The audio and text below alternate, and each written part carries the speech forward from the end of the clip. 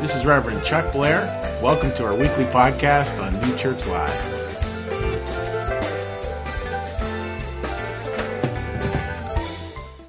So, good morning. Could we get a great big good morning out there? It is wonderful to have you folks here today. I hopefully enjoyed the weekend. Hopefully you had a great weekend. And today we're going to try to leave you a little inspired, talking about what is it like this art of letting go? Like, how is it that we really learn to let go? Let go and let God and do it in a way that's not like a Hallmark card. Do it in a way where we can actually do it. Like what does God have to say about this, and how can we actually make it work? So we're going to start today's service with taking a look at this particular passage. And this is Christ. He's talking. He had 12 disciples who followed him. If you're not familiar with that, he had 12 sort of homeboys, 12 people who followed him very, very closely, as well as other people. And this is him speaking to those 12. And he says, no one can serve two masters. Either he will hate the one and love the other, or he will be devoted to the one and despise the other. You cannot serve both God and, say the M word there, both God and mammon. Both God and mammon. You cannot serve both God and mammon. The passage goes on to say, therefore I tell you, and this is beautiful, don't worry about your life, what you will eat or drink, or about your body and what you will wear. Is not life more than food and the body more than clothing? Look at the birds of the air. They do not sow or reap, gather into barns, and yet your heavenly Father feeds them. Are you not much more valuable than they? A very famous line, a very poignant line. And it's interesting, right? Because it's kind of setting up an interesting dichotomy. Now, Christ, when he talks, very rarely sets up dichotomies. Very rarely says all good or all bad. Because, could I please get a yes on this? Is life mixed most of the time? Yes, life is mixed most of the time. And that's, I think, one of the real powers of the Bible is you see Christ, the people he hung out with, the things that he did, it's very aware of that life is often mixed. And this is one of the few times where he says it's either this or this. It's either God, can we all say mammon really loud? It's either God or mammon. It's either this or this. You can't really serve both. So that obviously begs the question, what is mammon? Okay, if God's really emphatic, like it's this or this, and it's similar, by the way, folks, to the very first commandment out of the 10 Commandments. You're familiar with those. You'll have no other gods before my face. It's a little similar. I keep saying, like, look, don't bring this God in there. Mammon, you can look at like this. It goes back to an ancient word that meant the devil of covetous desire. Does that sound Shakespearean or what? The devil of covetous desire. And you think about that. That's a part that wells up in us, this constantly coveting, constantly wanting what others have, that never can rest. Covetous desire, can it let go? Yes or no? No, it can't. It's always on the prowl. So here's God saying, like, oh, you got to choose this. And then in a fascinating way, in the very next line, he says the way to do it is don't worry. Interesting. Not go to battle with the devil. Just stop worrying. A sacred, beautiful, wonderful no there. And I think with the idea of mammon, I want to talk about that for a minute, and I want to go over here to talk about it, and then we're going to put some stuff up here on the board. I think, in life, what we do is we kind of like set up our lives, and if you picture it like a big kitchen table, right? And you have all the pictures, and you have all the trophies, and you have all the badges of honor, and you have all the pictures.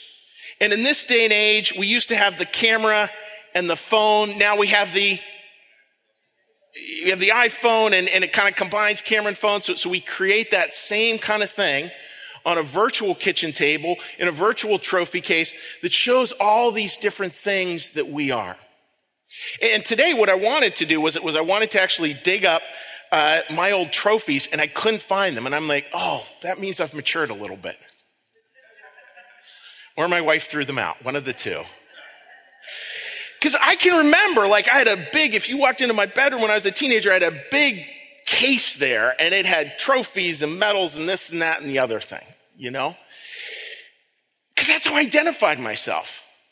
And if you had said like, Chuck, you know what, I'd love to get to know you. And I would tell you, you got to see my trophy case. And I think we all can do that, right? We kind of put those things out there. And that can become mammon. I still struggle with that at age 52. Where I'm really get identified with those things out there. Even when I struggle, it was we have up weeks, we have down weeks. This was sort of a harder week for me personally. And even there, I can just so identify with this relationship or that thing or this over here that my whole being is connected in with that. And I think here's God saying, well, you can serve those things or not. And the or not is not a scolding or not. It's a freeing or not. It adds incredible freedom into our lives. You know, I'm sitting there last night, and just again, this was a challenging week, and all these challenges going through my head, and this, that, and the other thing, and worries and concerns, and all this stuff. And for those of you who aren't aware, I grew up in a very rural area where Friday night, either you went to the high school football game or you went to a dirt track racing. So I went to watch dirt track racing with my daughter. For all the daughters out there, take your dad to the dirt track. He'll love it. So I go to the dirt track, eating really bad food and really good bad food. And I'm looking at my daughter and I just like, she's so sweet and she's starting high school today. And I'm just like, oh. There's the gratitude. There's the piece that's unplugged. There's the thing that's beyond the trophies. We're just there together, watching dirt track racing of all things. I think that's what this passage is calling about. Now, Thomas Merton, who was a famous monk down in Kentucky, wrote many, many wonderful books. Highly recommend you read some of his stuff. And Merton talked about this, and he talked about, and he put it in very strong language about what mammon is. So let's take a look at that. This is the way I think Thomas Merton would see mammon. All sin starts from the assumption that my false self, the self that exists only in my egocentric desires, is the fundamental reality of life to which everything else in the universe is ordered. In other words, all those things on the table, that's really me. And I am overly attached to all those things. I make them the fundamental reality of my life. Next slide.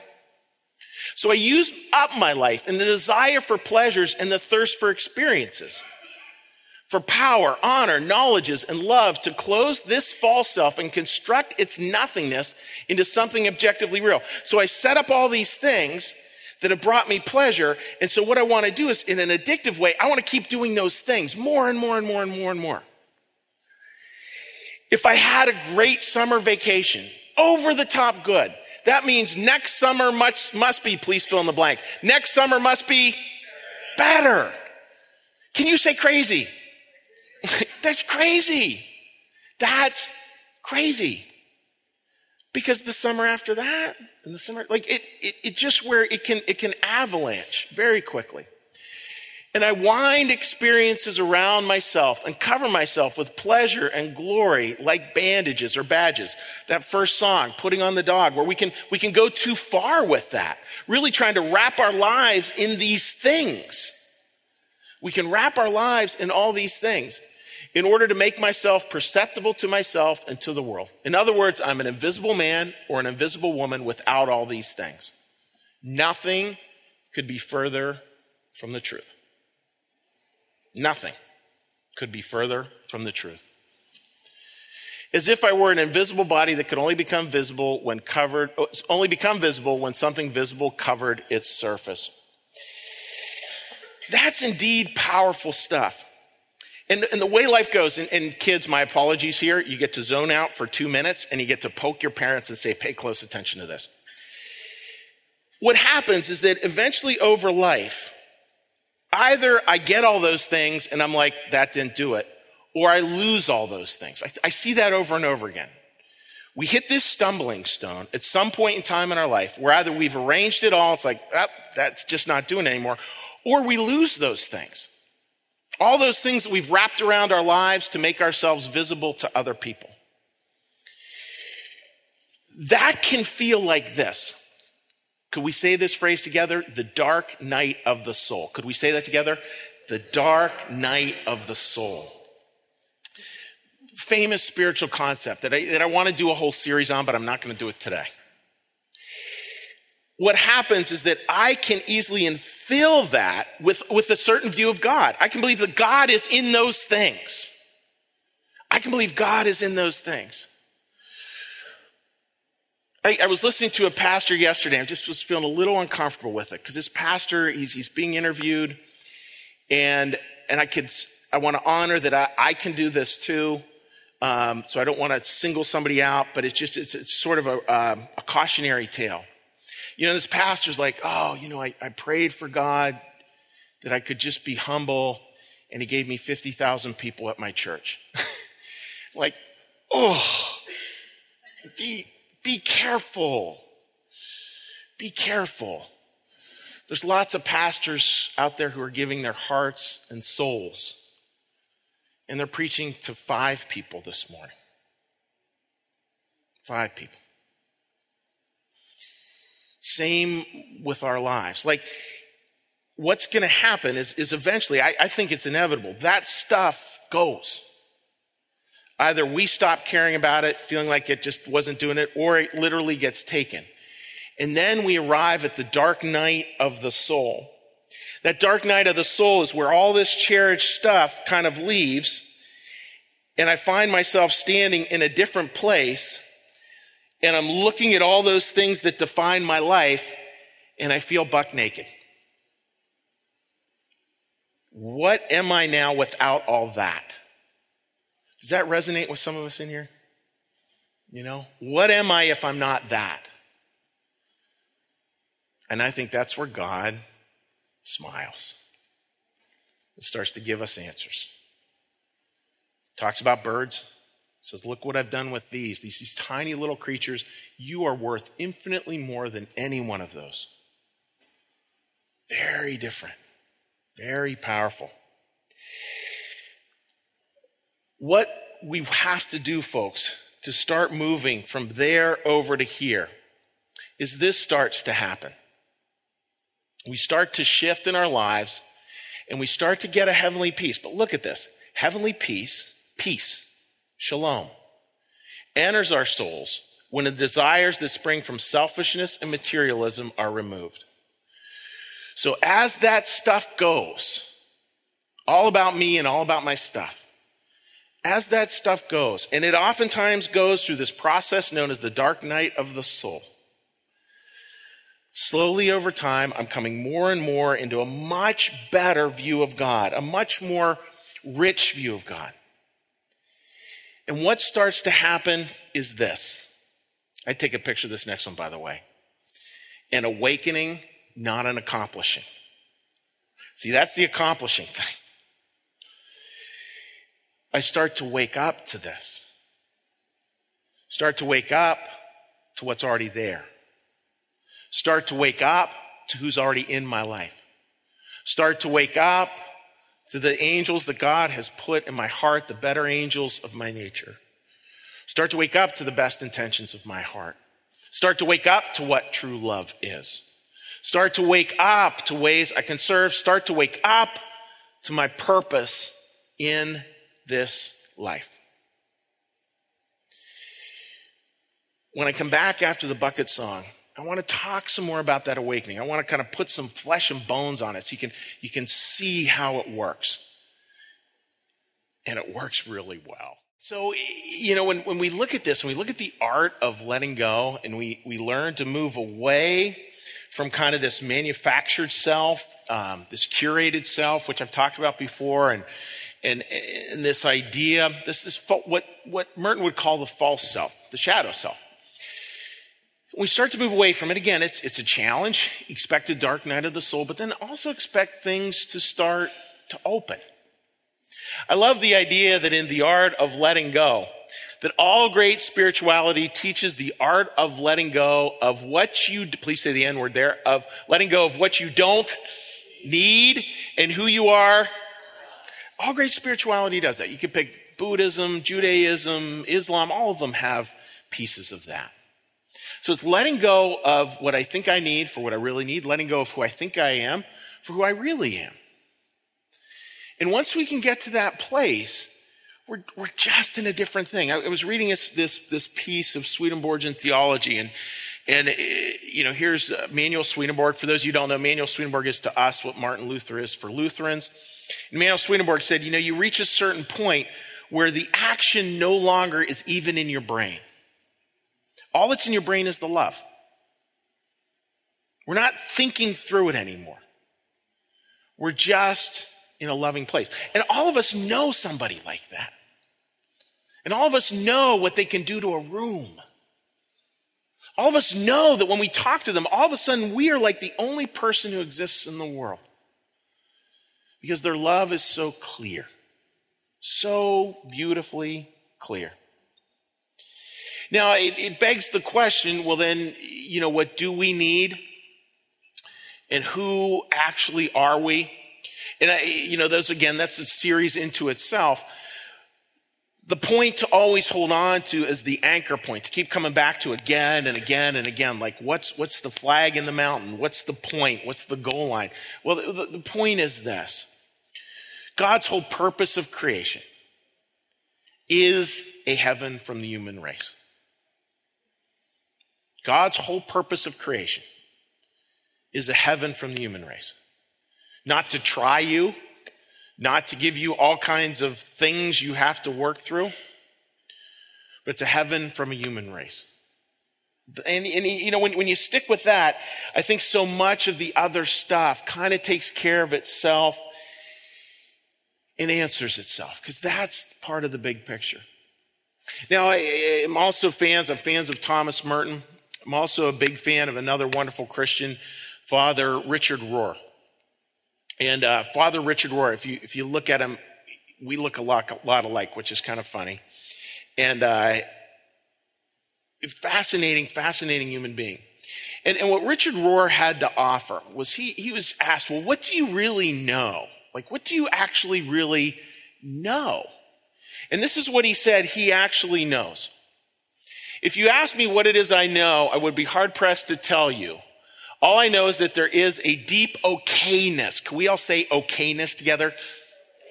Okayness. There's a deep okayness to life. Despite all the contradictions, despite all the wavering paths, sometimes two people are in the new church band, fall in love, and get married. Like, who knows what happens? Which has become even more evident in the silence. Even when much is terrible, seemingly contradictory, unjust, inconsistent, somehow sadness and joy are able to coexist at the same time. The negative value of things no longer cancels out the positive, nor does the positive deny the negative. Again, that peace, and it's a beautiful Christian peace of like, life is mixed. Life is mixed. Whatever your personal calling or delivery system for the world, it must proceed from a foundational, can we say yes here? Must proceed from a foundational yes to life. Yes is a word. In that word of yes lies skillfully curled all worlds. Your necessary no to injustice and all forms of unlove will actually become even clearer and more urgent in the silence. But now your work has a chance of being God's pure healing instead of impure anger and agenda. You can feel the difference in people who are working for causes. So many works of social justice have been undone by people who do all the fighting from their small or angry selves. So much of this, folks, I think is again, like, look, when you look at Christ's words, it's not worrying. And I would add these words as well. I think they can help flesh that out. Let go of anger and agenda. Let go of anger and agenda. If you figure it out, let me know, because I can't do it very well. because it's really hard. I get angry and then I have an agenda. And my agenda is to tell the other person where I'm in the right and they're in the wrong. Could I get an amen from all fellow people? Amen. Like that's just what we do. Many of you in this room, probably all of you, are harboring an agenda. Someone who you're just waiting to tell them how it is. Is that the art of letting go? Yes or no? No, it's not the art of letting go. It's the opposite of the art of letting go. It's the opposite of holding on. And as Anne Lamott said, like nothing in my life I let go of did I let go of without scratch marks on it. I really do. Yeah, it is a good line, isn't it? Like it's true. They're gonna have scratch marks. That's part of dark night of the soul. That's part of moving from over there to over here. It's the part of having those moments of just feeling naked. You know, like I don't have those things. And I need something else. And when you let go of anger and agenda, some beautiful things can start to happen. And now what's interesting, as Rohr puts out, and I really have found this to be true, when you let go of anger and agenda, you're not letting go of passion. It's not a sort of everything is okay. Actually, some very passionate people have let go of anger and agenda, which is interesting. Now, I realize that for some of us, that may feel like, wait, how the heck would that work? Well, I want to show you an example. I think a lot of us were just distraught over the events in Charlottesville, Virginia of a few weeks ago. And as you know, Heather Heyer, I'm pronouncing her last name, Heyer, she died. She was struck by a driver. She passed away. And I want you to listen to the words of her father in a video here. And you see what Richard Rohr said. You're going to see a letting go on his part of anger and agenda. And at the same time, embracing her passion in a very clear way. It sounds paradoxical, but in this amazing way that Christ somehow can get us to do, it isn't. It's no longer paradoxical. What it is powerful. Take a look at what her dad had to say.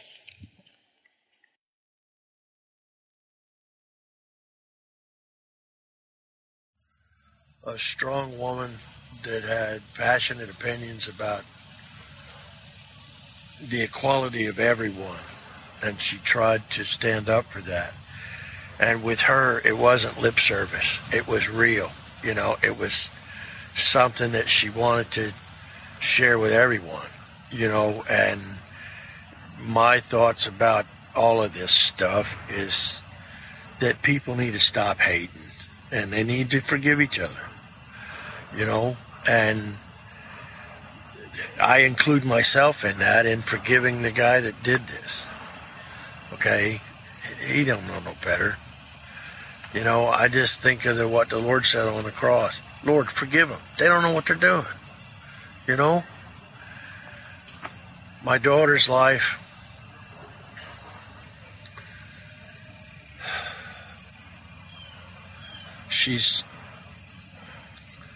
I'm proud of her. Proud of her for standing up. She had more courage than I did. She had a stubborn backbone that if she thought she was right, she would stand there and defy you.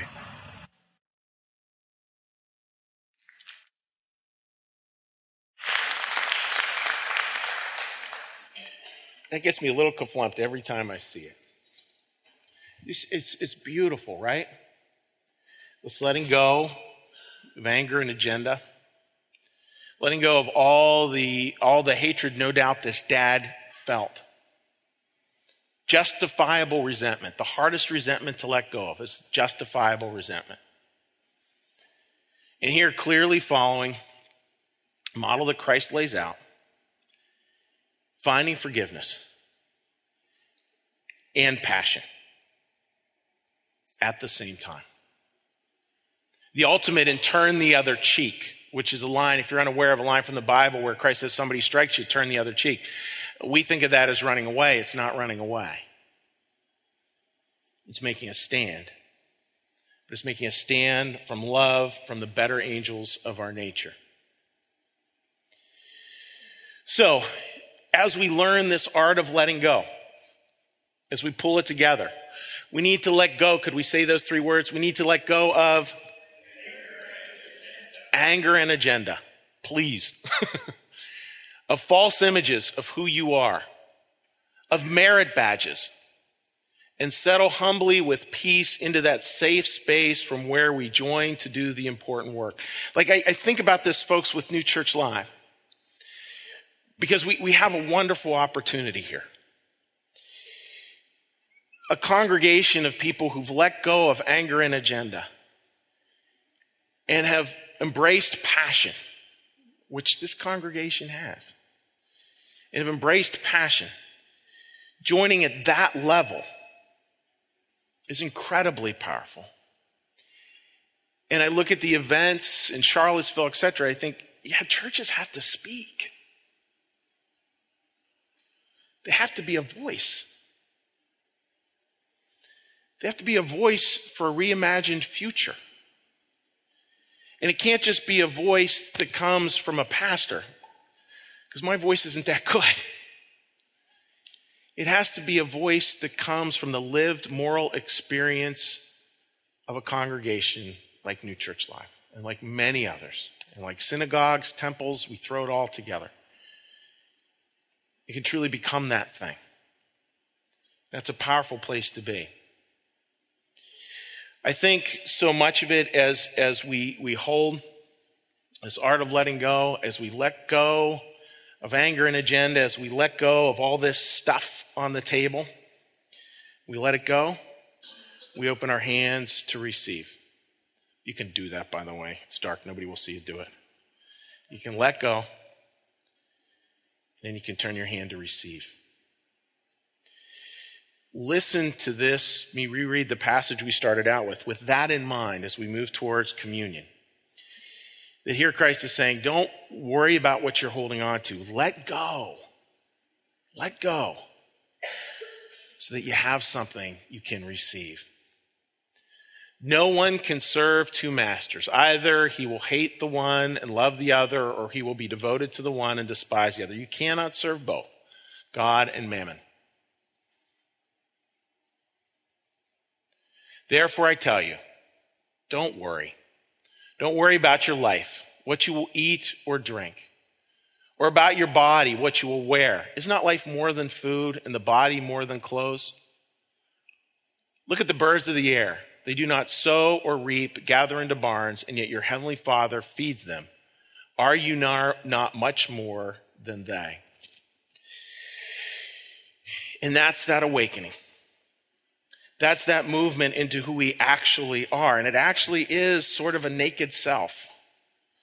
Outside of all the badges, outside of everything else, just who we are, made in God's image and likeness.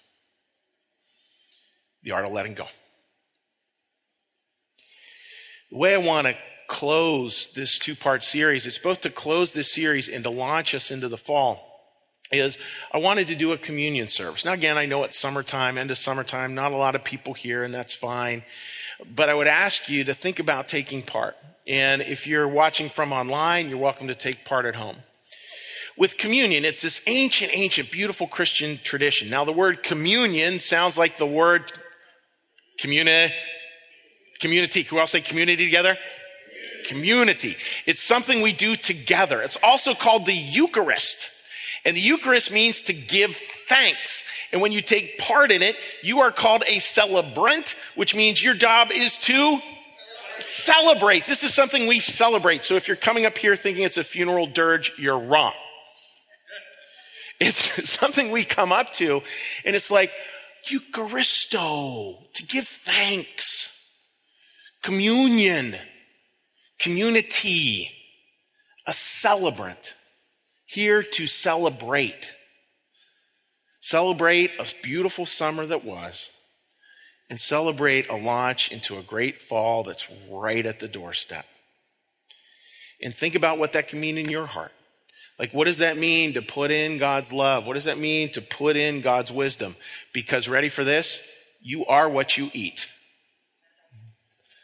So take in that love, take in that wisdom, and celebrate it. Now, the way we're going to do the service here is We're going to do it something called Iona Communion. Now, Iona Communion, it's a fancy word. What that means that you're welcome, if you'd like, to offer bread and wine to someone else. So if you're here with one or two other people, you come forward, you offer them, they get to choose bread or wine, you offer to them, and I have let me step down here for a second. I am so happy every time I don't trip at New Church Live. You have little cheat sheets here, and when you offer them the bread, you just tell them, this is the bread of life.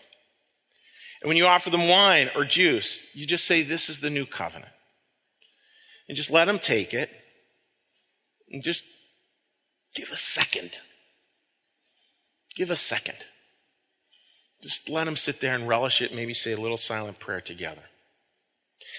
Then what we're going to do is, if you would like to say a prayer with someone, you have something here that you'd like to pray for coming up, or a challenge that you're facing. We do this very frequently at New Church Live. And again, first-time attendees are more than welcome to do it. Rob and Mary will be a prayer team down here. So after you take the communion, you go with Rob and Mary. You can huddle up with them. They'll ask you what you would like to pray for, and then they'll lead you with prayer. If you're thinking, yeah, it's kind of really private, and I want to just do a prayer with the pastor, I'll be over here, and you can say a prayer with me. All right? So music will be played underneath. If you feel called to take communion, join with community, you're more than welcome to. We have an open table. You don't need to be baptized. You don't need to be Christian, frankly. You can come down here and take it and just see what it does for you. Ancient. This goes back well over 2,000 years. And then third, feel free, if you'd like, to say a prayer with either me or with Rob and Mary. All right? So the music's going to start. You're more than welcome to come down and just think, all right, what do I need to let go of in order to receive? Amen. Thank you for listening. You can support this podcast at www.newchurchlive.tv.